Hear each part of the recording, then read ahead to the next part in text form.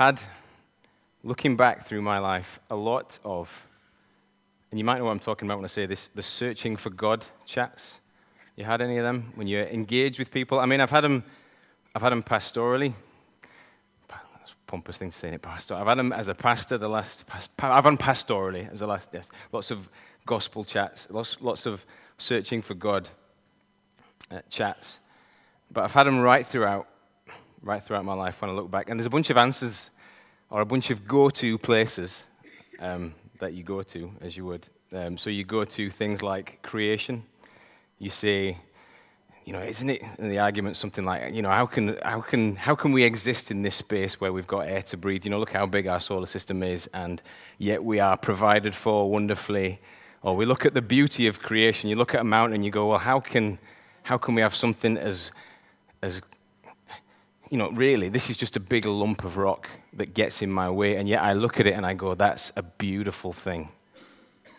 And we look at creation and we see God, and that's kind of how the argument goes. Or you can have the right and the wrong argument. Do you know what I mean? Where does right and wrong come from? Why do we have right and wrong? And if that doesn't work, you go, well, we've got this thing. Some people say there is evil in the world. Where do we get this idea of evil from?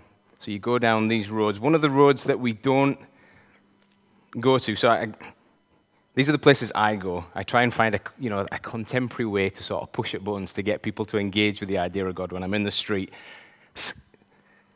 Reluctant sometimes to say the name of Jesus or the cross.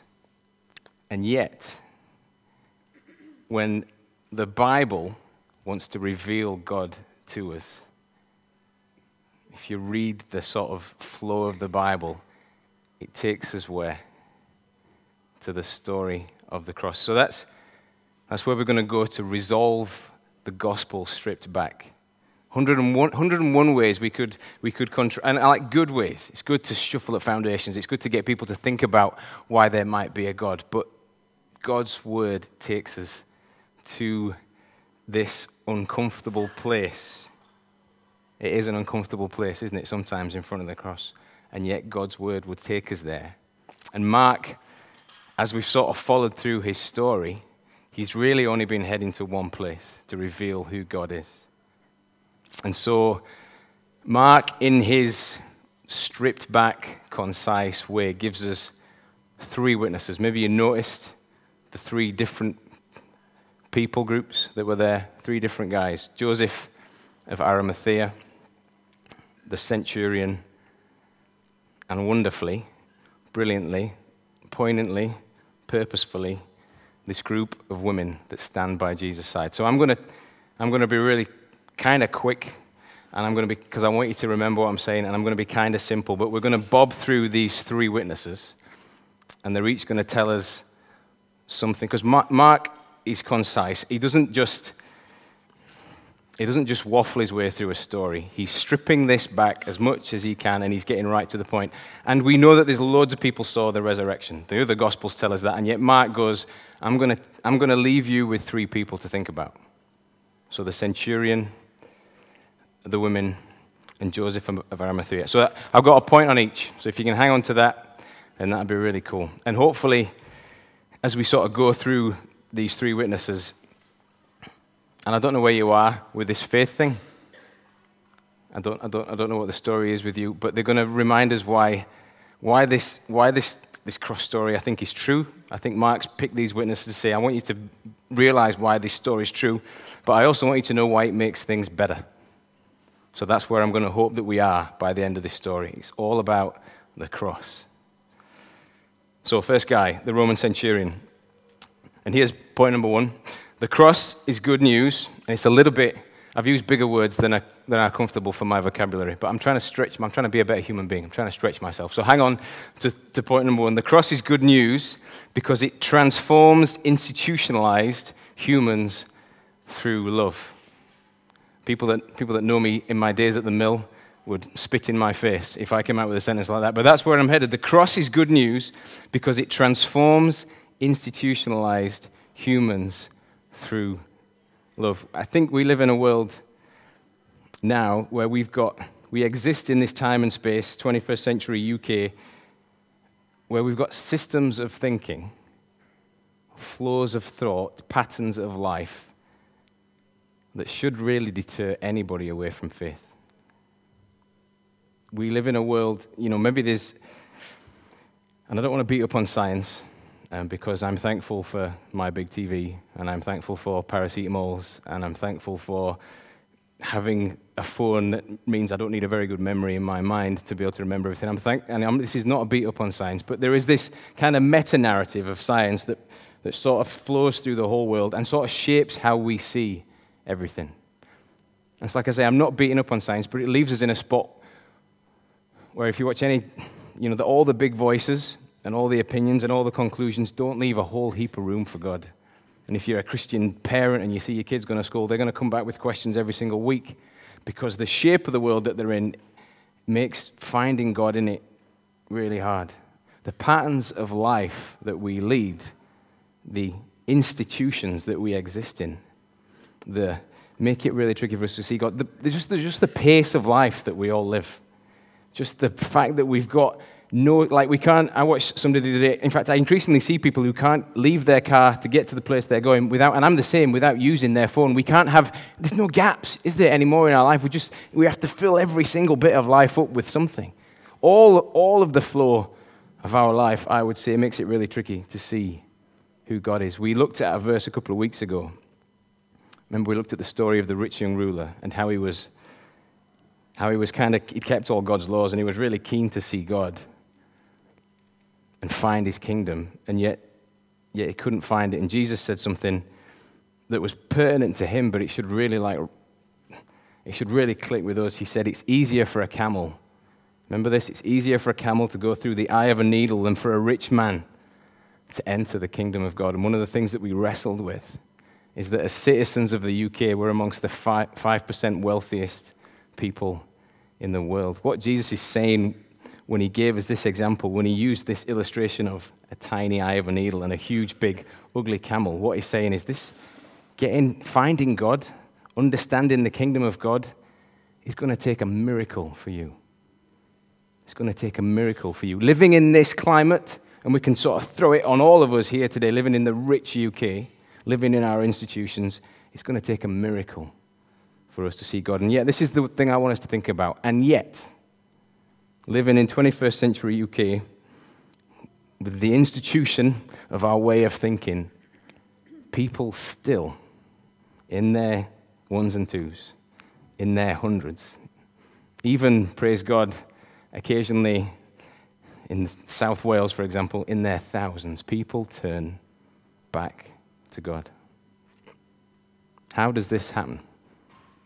The Roman centurion in this story gives us a clue as to how people might break out of their institutions. I want us to take a second just to consider what it means to be a Roman centurion. When I stop I have a picture in my mind when I think about this guy, and occasionally, quite often I get man envy. I look at another guy and I think, I wish I could be more masculine or more smart or have a better hairline or whatever else it is. And I look at the Roman centurion and I think, this guy, to be a Roman centurion, you lead from the front.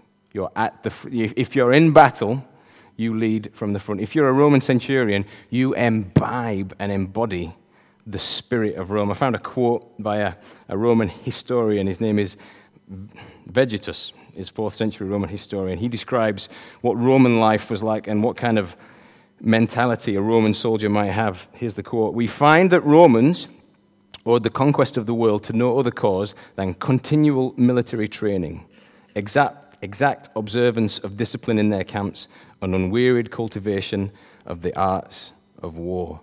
If you're a Roman centurion, this Roman centurion, he is switched on. He wakes up, he's switched on Rome, institutionalized Rome. He wakes up in the morning and he looks at his armor and he thinks about how he can glorify Rome. He falls asleep on his pillow at night and he thinks about the villa that he hopefully will inherit in this golden city, in the eternal city one day. Rome is just flowing, coursing through his bones. On his coin, in his pocket, there's a coin that talks about, it says, Tiberius Caesar, the divine son of the divine Augustus, he's got this coin in his pocket that would say, Caesar is like a god. This is the guy who watches over Jesus as he dies. This is the guy whose remit it is. So he's the centurion. He's in charge of the show. It's his show. And they're pretty serious about death, the Romans. So he's got his eyes on the whole event. Then the Bible records this for us. This is the kind of key verse in this passage. The Roman centurion watches, maybe we have the text up, the Roman centurion watches Jesus die, and then there's an outcome. He's got his eye on the whole thing. Jesus, arrested in the middle of the night, questioned, accused, beaten up. The Roman centurion's watching the whole thing, and he sees Jesus in this moment. He sees him not saying a word. He's dragged up a hill. He's pierced. He's punctured. He's abused. He's got nails in his hands. And he asks for forgiveness for everyone. The centurion, this all-powerful dude, this man who seems to have life and death in his hands, the man who would seem to have total authority in this moment, this man who kind of has the weight of Rome on his shoulders. He's not going to turn his back on his Caesar.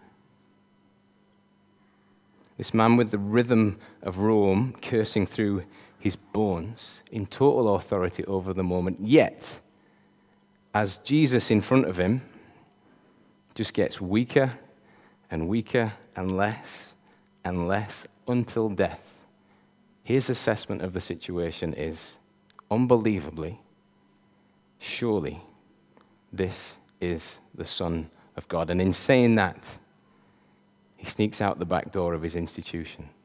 Or maybe he gets kicked out the back door of his institution. He kind of says to himself, well, I've seen a lot. I've seen death. I've seen people die in the name of a good cause. But I've never, ever seen anything like this. This is what the cross does. This is where we're going to start. This is what the cross does. I think everybody around at this time is waiting for a power show. All the people, after people following Jesus, are waiting for a power show. If you're gonna stir a revolt, if you're gonna be worth following at all, you're gonna need an empire behind you. Everybody's waiting for this, and yet the story of the cross is not a power show. It's a story of a man who has power, but because of love, he's able to give it all away. And because that's the story, I think because that's the story, the institutionalized Roman gets to see who God is. He sees a man die for the sake of love. He says, I've never seen that before. And in that moment, here's the thing, in that moment, he sees God. Not seen him before. Just observing Jesus get less and less, and he sees God. This is why the cross is good news. Because it can reach, hang on to this, it can reach anyone. We live in a time where, and I could be wrong, you grab hold of me afterwards, if you might say that it's always been like this, it's always been the same. I would say the institutions that we live in at the moment and the patterns of our lives that we live in at the moment direct us away from God just in an incredibly powerful way, and yet we can rejoice. Because this is not a story of a man raising an empire. It's not a story of a man raising a sword. We've seen all these stories, but we've never seen a story like this. So it can take, and this is why it brings a joy. And maybe you're praying for somebody. Maybe you're a Christian. Maybe you're working out. But maybe you're praying for somebody to find joy in this story. It can take somebody who would look like they've got no opportunities to find in faith. They're so institutionalized. They're so directed away from God. It can take that person, and because it's a love story, they can look at the cross, and they can never, ever be the same again. It's real hope. I love the idea. I don't know if you won't be able to remember right back to episode 1 of the Gospel Stripped Back. We talk about how Mark had in mind the people of Rome. The Christians of Rome. Remember the Christians of Rome? You've seen the movies that are on Channel 5 all the time, these Christians getting thrown into the lion's den, this horror that was happening there. I love the idea of these people these terrified Christians huddled in corners, reading Mark's gospel from start to finish, reading through it, still terrified, and getting to the end, and then finding out that this centurion sees God through this act of love. And they look at that story, and maybe like us, they go, man, if he can see God, then anything's possible. That's the hope that we have today. Hope number one, anything is possible. But there's a rub for us.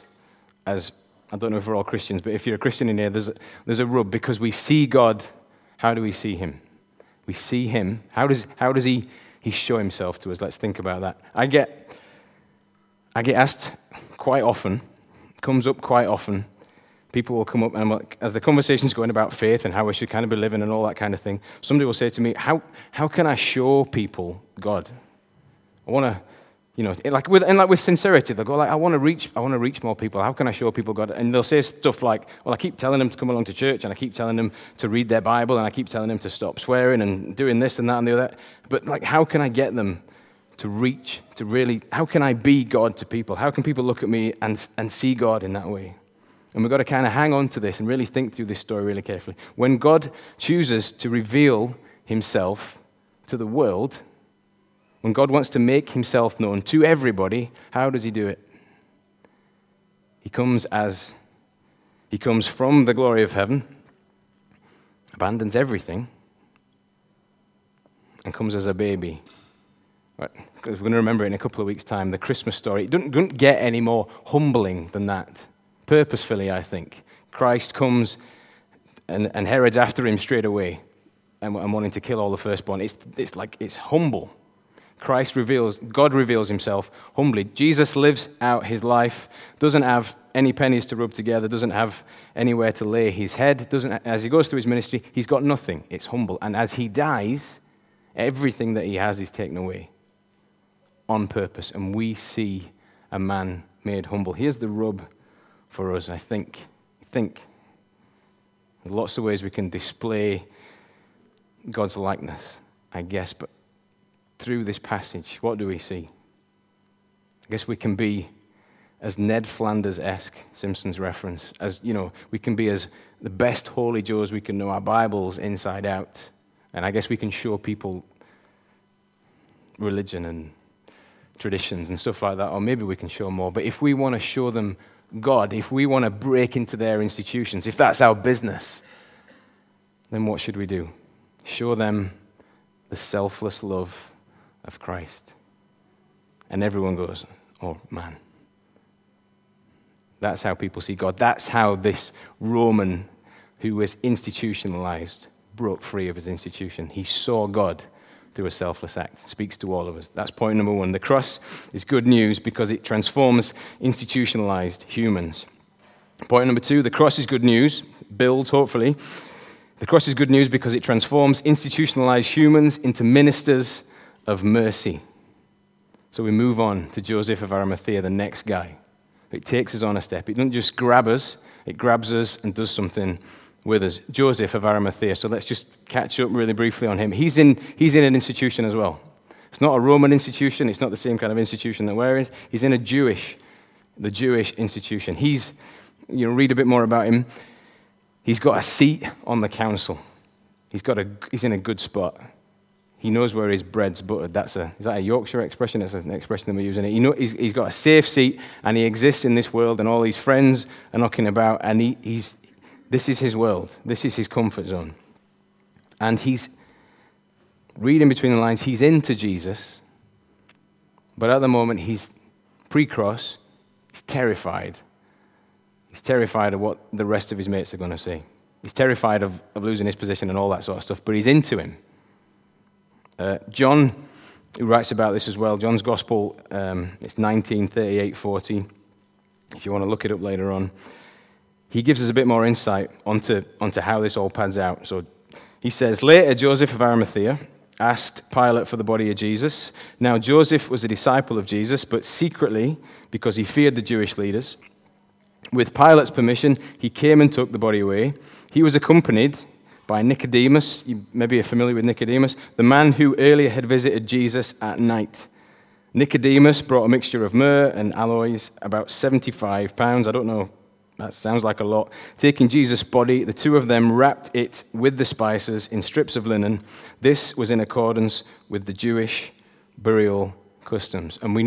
So let's just, these two guys together. And I think it just helps us paint the picture a little bit better. Remember the story of Nicodemus? He goes to see Jesus at night. Why does he go and see him at night? Because he's scared. He's into him. And at the same time, reading between the lines, you go, he's impressed by his miracles. He sees that he's something different. He's coming under his teaching. Mark uses the terminology of a disciple. He's there, but it's all a bit of a secret. He chooses the safe seat. But would you notice with me the way that the cross changes things? See how it changes things.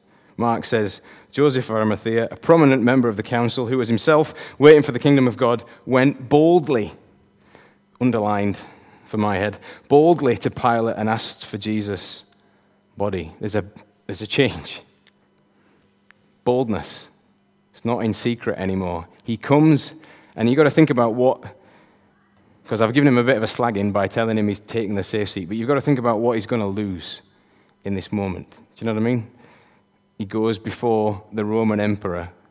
So he annoys everybody in Rome, but not just everybody in Rome. He's annoyed all his Jewish pals too, because he's gone and done an honorable thing to this man Jesus. This is social suicide.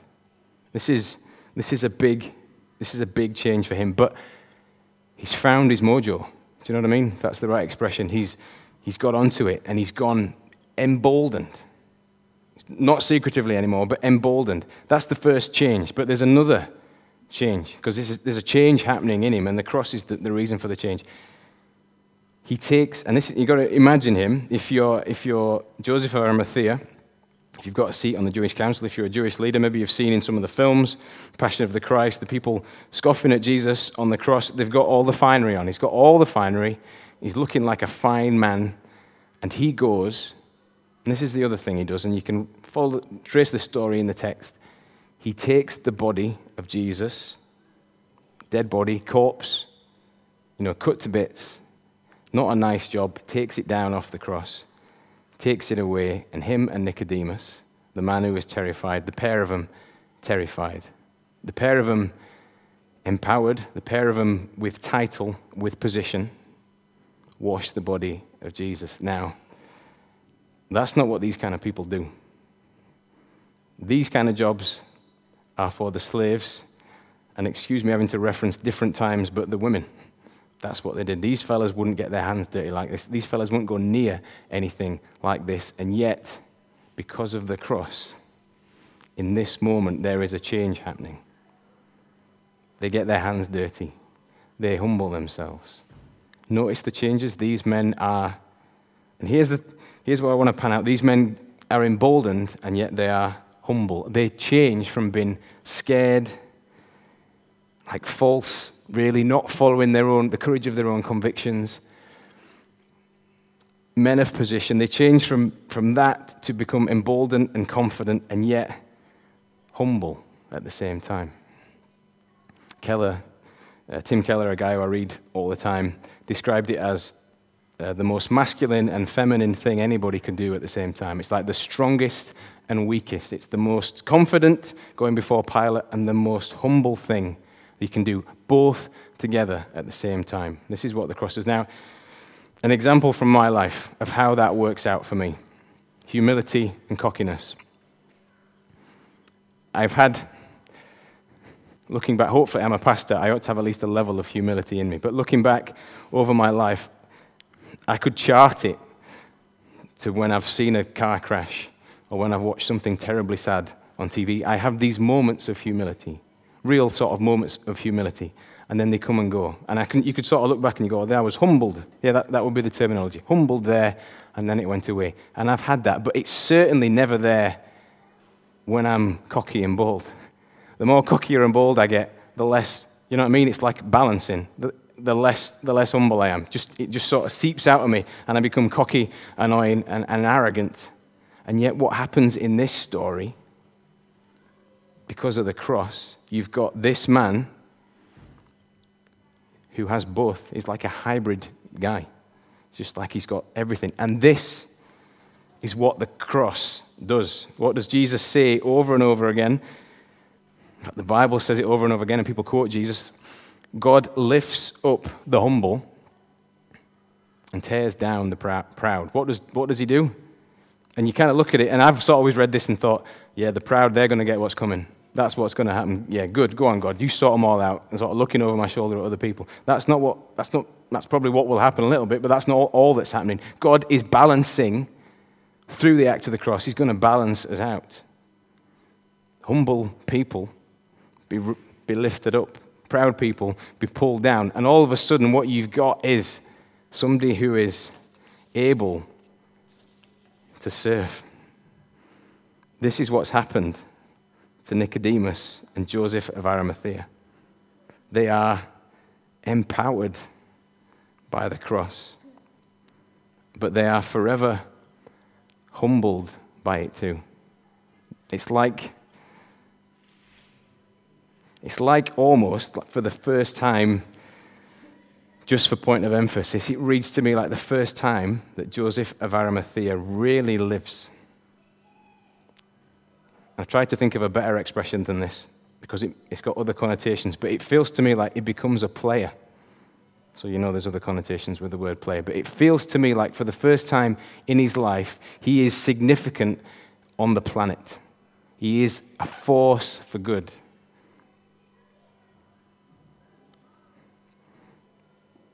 And he can change things because he's become somebody who is balanced. He's humble and he's emboldened. And it's the cross that has done that.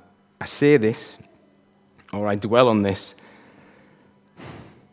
because the world that we live in, this brilliant, awesome, lovely world that we see, isn't actually that brilliant and awesome.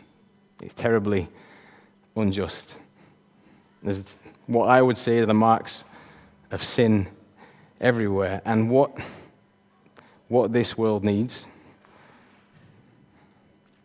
sincerely, I think what this world needs is for Christians, for us lot, to not just be pre-cross Joseph, where we're secret Christians, and to not be like Ned Flanders, puffed up with pride Christians, false humility Christians.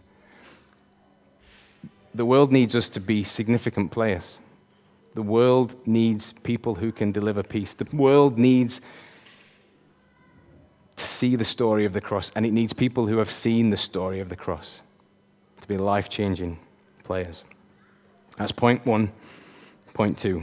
The cross transforms institutionalized people into ministers of mercy. Here's the last point, because it's true. The cross transforms institutionalized people into ministers of mercy because it's a true story. This is the last group, and it's the best group of people.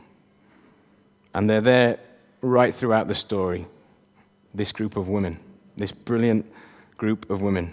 There's only one of the groups of people that are present right throughout. And there's lots of, and I can beat up on the fellas for a second. The fellas stay all the way through. You remember what Peter says? I'll never leave you or forsake you, and he's gone, along with all the rest of them. They've all gone, and any time I watch like The Passion or any of these sort of films, you see these women, different backgrounds, changed by meeting Jesus, and they are loyal and faithful to the end, and they don't leave him. And they stay there, even when the might of the Roman army are hanging their Savior on a cross. And it's dark and it's awful. These women stay there. And you look at the story, and it's kind of like, there's a lot of commentators, a lot of great scholars who read through the story of Mark, and they're really happy that the story of Mark, and I'll leave you to make up your own minds, that the story of Mark ends with the last verse in our text, with these women running away, scared and confused, but as witnesses. There's a lot of scholars that are really happy with that. And you look at this text, and one of the questions you've got to ask yourself is why does Mark choose these women as the only people who connect this story? So if you look back through the story, it's only, if without this group of women, there's no connection to the resurrection for any of the rest of us. These women are the reporters that he used. And in these times, different times, we've still not grasped equality, but in these different times, a woman, couldn't vote, I don't think could even get a divorce, but they certainly couldn't be a witness. Their words were worth nothing in the court of law in these times, and yet Mark uses them as the only witnesses of the resurrection for some people. Why would you include these women? The only reason you would include these women is if this story was true. This story is true. The resurrection is a true story. I was humbled when I got the opportunity to interview a guy called David Cook. He's the was the principal of Sydney Bible College, and I was away at the Keswick Convention. I had a chance to interview him, and I wanted to be a smart aleck. I thought I'll have some really good questions, and I'll become this cool guy who gets to interviews this guy really well. And I asked him, "Why do you do all this, David? Why do you travel around the world?" And he answered me with this really cool. He's an old Australian guy, like 75 years old guy, just destroyed me. "It's the resurrection, mate," is what he said to me. "It's the resurrection, mate." And he went on for about 5 minutes. "If the resurrection really happened, then it's all worth it." Is that still Australian? Don't do accents. Don't do accents. If the resurrection really happened, then everything's worth it, and it changes everything. And we go through so much of our lives kind of struggling along with our Christianity, and we'll sort of go, I'm not 100% happy with how God looks in the Bible here. I'm not 100% happy how he asks me to live and how he asks me to be and what it means for me to be a Christian. But the thing is, if the resurrection's true, and it's true, and it kind of doesn't really matter where our journey is, how we're struggling. If the resurrection happens, then we've just got to read the book and do everything that it says. And it's life-changing. And that's the gospel stripped back.